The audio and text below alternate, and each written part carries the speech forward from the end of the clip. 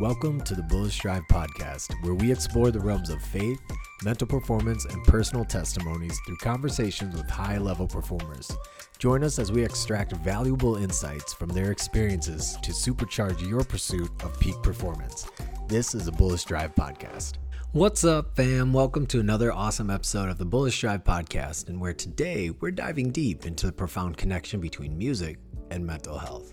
So let's kick it off with the exploration of recognizing the age-old bond between music and our minds, beautifully documented in the Bible. And the Bible, music is revered for its power to soothe troubled minds and lift spirits. Taking song in the Old Testament, for example, struggling with tormenting thoughts. David, a skilled harpist, the same David that killed Goliath, stepped in and played music that calmed Saul's troubled soul. This act echoes the therapeutic nature of music and its ability to alleviate mental distress. Now, the Psalms, often accompanied by musical instruments and attributed to inspired writers like David, express a range of emotions. They showcase the profound impact music can have on our feelings, taking us from despair to hope, from sorrow to rejoicing. And as we move into the New Testament, the Apostle Paul urges believers to use music, psalms, hymns, and spiritual songs to connect with one another and the Lord. This underscores the communal and personal aspects of music, highlighting its potential to bring joy, unity, and spiritual upliftment. Understanding the spiritual and emotional resonance of music, particularly within the context of the Bible, sets the stage for us to explore the mental health benefits of engaging with this universal language. Music isn't just about what we hear, it's a profound spiritual and emotional journey that reaches deep into our being. As we dive deeper, let's keep in mind this ancient wisdom that celebrates the therapeutic and transformative power of music, a power that has stood the test of time and continues to resonate with us today. Now, when we talk about opera, we're delving into a world of vocal and emotional expression at its pinnacle. However, what often goes unnoticed are the mental hurdles that come with its territory. Being an opera singer isn't just about hitting those high notes, it's about managing the pressure and roller coaster of emotions that come with the job. Beverly Sills, a celebrated opera singer, once emphasized that mastering opera isn't just about singing, it's about managing the lifestyle that comes with it. And research tells us that opera singers often battle with anxiety, depression, and performance-related stress. And the pressure to maintain vocal health, meet artistic standards, and keep up with the demanding performance schedule can be overwhelming. Understanding mental health, managing stress, and adopting effective coping strategies are crucial for them to just navigate their demanding careers successfully. Luciano Pavarotti, a legendary tenor, rightly stressed the importance of caring for both the voice and the mind. He highlighted the intricate link between physical health, mental well-being, and vocal performance. And for opera singers, reaching their highest potential involves not only mastering their craft, but also nurturing mental resilience and maintaining a positive self-image. Now, Maslow's concept of self-actualization is applicable in this context too. Opera singers strive for self-actualization, realizing their full potential, being creative, and experiencing personal growth. It's a journey beyond singing. It's about becoming the best version of themselves. And mental resilience, determination, and a positive self-image are critical elements of this journey. This journey isn't exclusive to opera singers. It's a universal truth for high-level performers, whether you're an opera singer, an NBA player, or an esports legend. Though the arenas may vary, the understanding of mental grit and life management remains fundamental across these domains. And today, we have a special guest, a good buddy of mine from my time at Luther College. He's now the casting director for the Munich Opera House. Welcome to the podcast, Eric Malmquist. For those who don't know, I used to play an instrument, the violin, and it actually helped me get through college. I played on the symphony orchestra at Luther, and we traveled, we did some touring, and my concert master was a dude named Eric Malmquist. And super blessed to reconnect, have him on the show today. So Eric, welcome on. Thanks for having me, James. I appreciate it. Yeah, it's crazy that it's been as long as it has. And some of my fondest memories from college were symphony orchestra and our tours. And I don't know, you and I were the same year, so we really sort of came of age together in that. That's right. In those days. Yeah. So no, after Luther, I was a music education major at Luther College. But I also played violin relatively seriously. And then I went on to grad school in violin performance. After graduate school, I moved to New York, where I was freelancing as a freelance violinist. And I also started to do some administrative work while there. And I sort of found, and we can sort of talk a little bit more about this, but I found it was really challenging to sort of serve two masters in some way. The sort of excellence that I'd kind of gone through grad school working toward and sort of striving toward was very hard to maintain while being an administrator in different functions. I also found I liked administration. I liked the sort of the craft of making music, bringing music to the stage, and sort of helping artists create great performances, which I found in some ways more thrilling than the actual performing myself. And so I sort of slowly, and then it sort of sped up, just decided to stop pursuing it professionally and really focus on being an arts administrator. So from there, I became an agent. I was sort of lucky to sort of end up with a very fine agency in New York. Zemsky Green was the name of it, managed some big talent. And then from that point, one of the big responsibilities you have as an agent is to be at as many of your artist performances as possible, not only following up on their performance and trying to get them booked for further performances, but also scouting for other talent that you see on stage. So in those years, I was just constantly in performances, backstage with artists, after the show with artists, which is also a really interestingly vulnerable time for them. I'm getting to know the sort of the global operatic scene. During COVID, I managed an orchestra back in my hometown, and then I was offered a job as the head of casting at the Bavarian State Opera, which is based in Munich. So, which is where I'm sitting. I'm sorry, there's actually a rehearsal going on inside, so I'm sitting currently outside of our second theater here on the Prinzregentenstrasse in Munich, where I now serve as the casting director. Man, that's a wild journey, man. That's awesome though. Like that's so Nice. cool to hear. Man, I can definitely relate though about like just the traveling and being at all these performances, especially as a mental skills coach, just having to be pulled in all these directions and managing your schedule and organization. Now, you said something during your intro about the vulnerability of around the performances. What's that like? Like, how much of that do you have to manage as an agent and working with high level performances like that?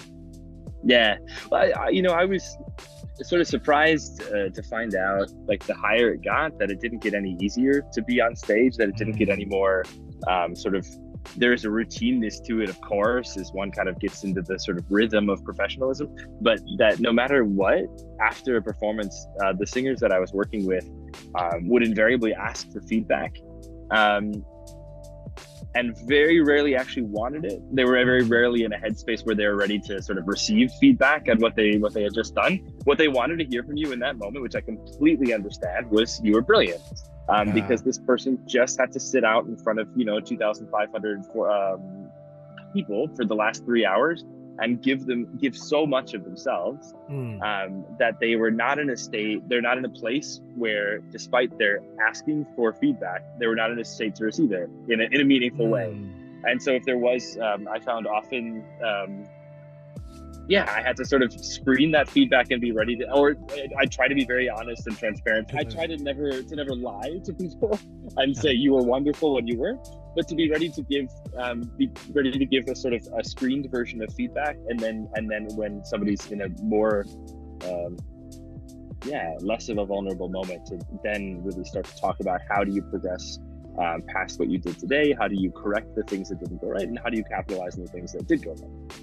Yeah, man, that's so there's almost like a level of humility balance that you have to do with your performers, in a sense, which is like, because you said like they want to hear that they're brilliant, right? But a part of growth is accepting like there's areas to grow. So where does that even come from? How do you even begin developing a relationship where you can get to that point where you can build them up like that? Yeah, I mean, artists are an interesting breed, it's because you're sitting there giving so much of yourself in a very difficult to quantify business. And so to develop your relationship with them requires, there's the easy path, which is to be the yes person, the person that always validates, the person that always gives them what they want to hear. But they are, especially the higher and higher you get in business, they're surrounded by those people. There's always the people ready to tell them what they want to hear. And so I found that developing a sort of a slow and trusting and open relationship required a lot of honesty, a lot of discomfort. I'm from the Midwest, you're from the Midwest, and we share this sort of aversion to making people unhappy, uncomfortable. Yeah. In my growing up, there was nothing worse than making somebody feel bad, you know? And so I really have to sort of steel myself to be ready to give somebody feedback that they may not want to hear, but they ultimately need. And I found that if you do that slowly, respectfully, and openly, the relationship develops in a much deeper way than if you're simply giving validation. Yeah, and especially for like young artists, you know, I feel like in music there is a much higher level of constructive criticism that you receive, either from your coaches or teachers, or just people who are, you know, judging you. Like if you're in tournaments, competitions, you know. Yeah. You know, that type of setting. Should a young musician really prepare for? What does that level of emotional weight carry as you move into the professional world? Because like you said, that doesn't change, right? Is it more? Yeah. Is it heavier? Yeah, no, it is, because I feel like the better you get, the bigger challenges are thrown in front of you, which is what's exciting about what we do. And so it's never, if you, as a young performer, if you're in it for the validation, you shouldn't be there, you know. And I think a lot of us fall into that trap.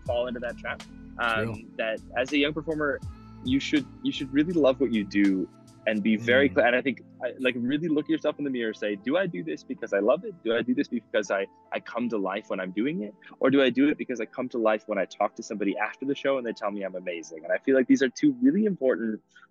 And then if you are the kind of person that is looking for that validation, that's not a deal breaker, but be sure that you then need to start to change your perspective when you walk out on stage. You're doing it for yourself.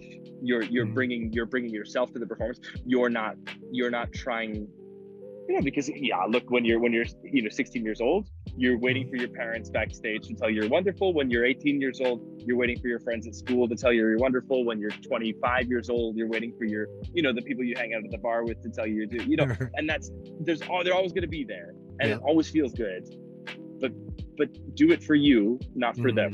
And it's possible to do it, to switch from one form of kind of it sounds dead, but anyway. Yeah.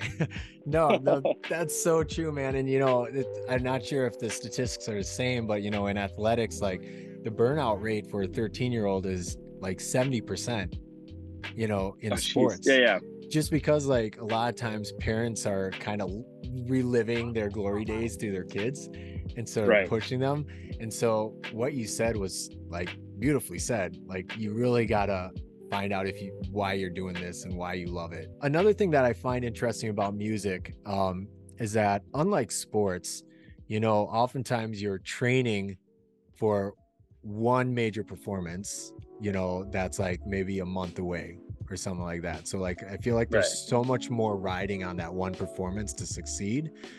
So how do you balance that dichotomy of like trust the process or shoot for the outcome? You know, how do you balance that in a professional musician? Yeah, it's so true. And actually, working in opera, we have all of our guests are here on freelance contracts. You know, so they come, and if they give a good performance, the best case scenario, they get a contract 5 years from now. Worst case scenario, they don't get an offer. And often in these, you know, I'm sitting here in Munich, so we're, you know, I'm 4 hours from Zurich, I'm 5 hours from Berlin, I'm 3 hours from Vienna. Often my colleagues from those houses will be at our performances, and so you know, as you say, there's so much more that rides on a single performance. And I think that that increases, that we're talking about before, that increases the weight. As you grow into these performances, every performance carries much more much more implication for your future, for your professional life. And I don't know that I have a sort of silver bullet to that, except for what I found is that the most successful people are the ones that plan very carefully everything they do in the performance, that they leave as little up to chance as possible. Chance is a variable that exists in everything we do, which is what makes live performance fun. But knowing that a performance that doesn't live up to the highest level let me put it in the positive way, which is like a performance that really lives up to your potential. If you're singing in our house, it has the potential to also be heard by Vienna, by Zurich, by Berlin. If you deliver an excellent performance, it could result in further engagements in your future and in growth professionally. So that I find these people that plan every note, the way they move between every note, the way they plan to step on stage, where their foot is going to fall at a given moment in the aria, where there's no chance left. You've worked out everything, so that you never find yourself, as I am in this sentence right now, in a place where I don't know how to escape it, So, and so the people that are so careful and so well executed in everything they do, and you could tell it when you see them repeat it night after night, that there was nothing arbitrary about the way they moved between two notes, and these touching, beautiful moments that you, as a young musician, can do sort of by accident. You sort of stumble across them. You find that at the highest level, it's the one they've taken those moments and they've really crafted them to make a meaningful product instead of just a meaningful moment. And that elimination of chance, in any place you can eliminate chance, helps to kind of curb nervousness and curb performance anxiety in the face of a demanding performance. Yeah. Oh man. So there's so much more about knowing what you can control. And when you recognize that, just making sure you own those things, right? Man, that's so good. Yeah. What do you tell musicians or clients that you're working with when they're in the middle of a performance and all of a sudden something gets taken by chance, right? Something just falls out of their control. What do you tell them so that they keep their mind back in the flow, back in the performance, and just helping them stay in peak? I did my share of athletics in high school, and so I sort of revert back to an old moment of because I feel like it's the easy thing when somebody's having a bad performance, and they know it. They're not stupid. Yeah. They feel it. And so you go back. There's nothing worse than going back there and be like, "Hey, how you doing?" Because they don't need that. They're doing bad. Yeah. You heard it. I heard it. Yeah. And so if you're able to go out there, go back there and just say, "Hey, man, like that sucks. You're gonna need to stand up and do better. And you can. That's not what you sound like. We know. Again, not pretending for a moment that somebody had a good. Just say, it's okay. So you screwed up. So it didn't go great. Stand up and collect yourself. Put it back together. Take a deep breath, and let's go out there and do it. And sometimes people need to hear it. There's nothing more to it than that. I find that just sort of saying, "I'm here with you. We're all sitting out there, and we're still pulling for you." Yeah. And do you think, so we call it grit? Do you think that grit is just more built into the biology, if you want to call it that, of high level performers, just to keep pushing through? I had someone from Maverick City on the show, and they're just talking about until they made it to Maverick City, they were just doing audition after audition after audition after audition, consistently being told you didn't make it, you're not good enough, you're not what we're looking for. And she just talked about grit, you got to buckle down and be like, if this is something I want to do, I'm going to keep trying to do it and get better along the way. Is that how much is that built into the tapestry of high performing musicians? Yeah, well, look, I mean, there's always an exception to this rule, no question. But I think most people that have reached a high level, as you say, they've experienced it. They've experienced every kind of failure, and they know how to stand up when they're down on the field. They know how to get up, and that's something that just comes from years of trial and error. And the ones that aren't able to do that tend to just not make it past a certain point. Yeah. So I guess, put another way, everybody has figured out how to dust themselves off and get back out on the field. And that's that's hard. It's hard in life. That's hard in everything we do. That's not just performance space, And I think the people that I admire the most are the ones that, it's not that they've been a life of success, is they've taken their share of hits, and they have still managed to pull it all together, Keep pushing through. What's the mental preparation look like prior to performances? Because you mentioned just performance anxiety and stuff like that. What kind of pre-performance routine do you see your musicians go through to get into the mindset? Oh, I love this. I have a 30,000 foot view of it because I have to do dressing room checks to make sure everybody's there, making sure everyone's sort of, you know, in a good spot. There's no problem, you know, somebody didn't disappear or something like this. And so you see everything across the board. Some people, we actually have one artist who's in the building behind me right now, who is chronically late for every performance. Oh no! Which flies in the. But actually, I once talked to the agent about it, and I now understand, and I'm quite empathetic to it, that there's nothing that this artist hates more than waiting. That waiting is the worst, and that for him, he cannot do it. It increases anxiety. So his sort of fallback is he is intentionally late so that he can just walk in, throw his costume on, do a couple warm-ups, and just go out on stage. On the other side, you find these people that are completely silent in their dressing room, that are just sort of finding their piece, finding their place, finding who they are. And the thing that I think is more often the case than anything else, which I find very touching in some way, because this is a really hard career, and I don't know, we can talk about it, but like these people are always away from their families. That's, you know, because I mean, our rehearsal periods are relatively short, but still they're away for 3 weeks, 4 weeks at a time. And I find very often I walk into a room and most people I know spend their last minutes before going on stage on a phone with their spouse or with their kids, and just sort of checking in, just sort of using them to find that sort of support and encouragement. So those are the sort of three types that I've stumbled across, I think. Yeah, that's good, man. I was actually going to talk a little bit about that too, just the time commitment to be a professional musician, you know, because athletes, you see it all the time, right? They're always on the road, they're going to these places, you know. You got people like Michael Jordan, Kobe Bryant talking about just being away from family, but I don't think a lot of musicians quite grasp there's also a lot of time away from family. And you kind of touched on it, but how do people manage that? Like, how do you keep a healthy relationship with that? You know, it's funny that you bring this up, because I remember one time at Luther, I think you probably were there. Do you remember Eric Cutler came and gave a lecture? Do you remember this? So Eric Cutler was, for those who don't know him, he's a Luther alum like James and I, but he was a very, very well-known tenor. And he actually sings with us quite a bit now. And he gave this interesting talk. So Luther is a place where music is put on a pedestal, and it exists sort of as an abstract concept. I mean, we made great music there, but the professional music life sort of it exists in a different universe, in a mountain far away.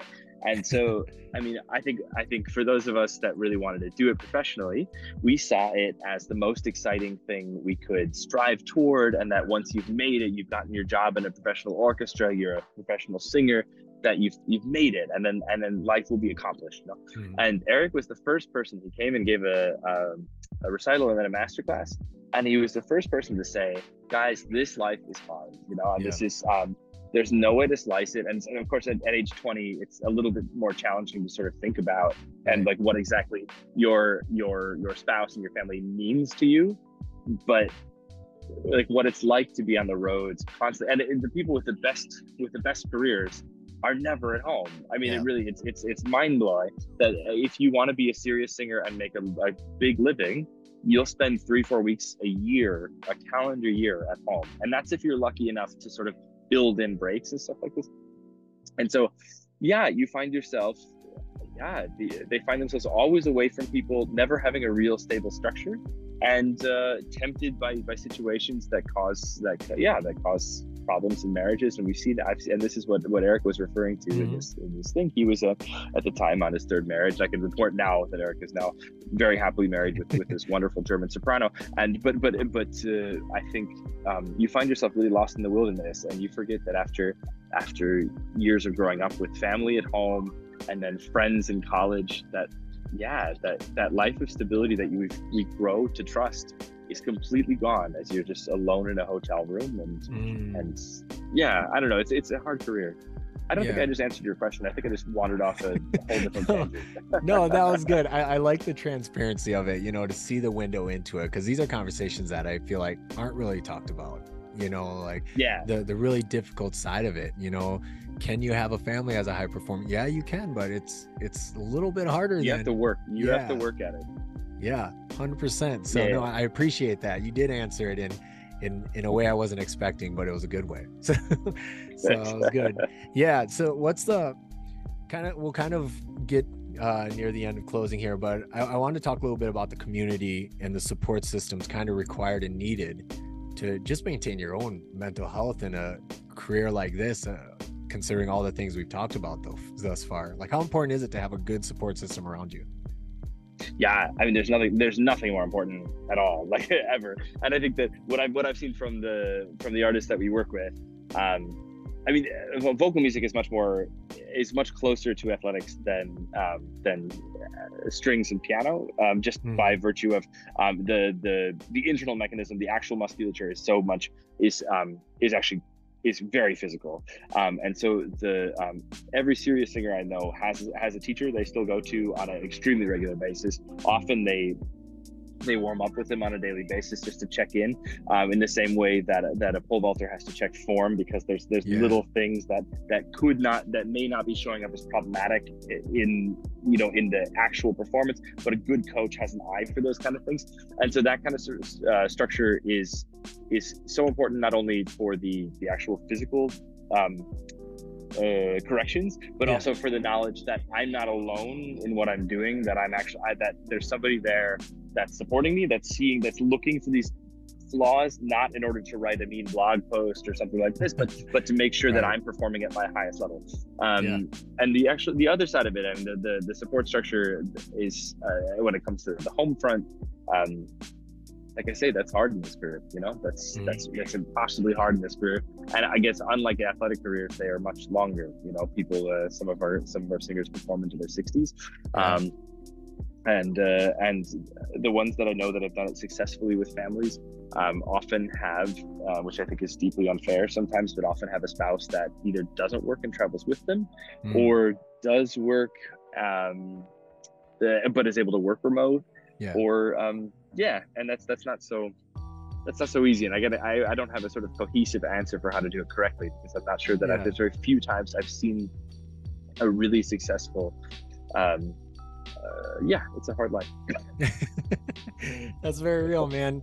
Well, and I appreciate you being on here and just sharing just your experience and thoughts about it. What's happening in Munich there? Anything big coming up that you want to let people know about? So we're in the middle of the Munich Opera Festival, which dates back to the 18 teens, somewhere, give or take.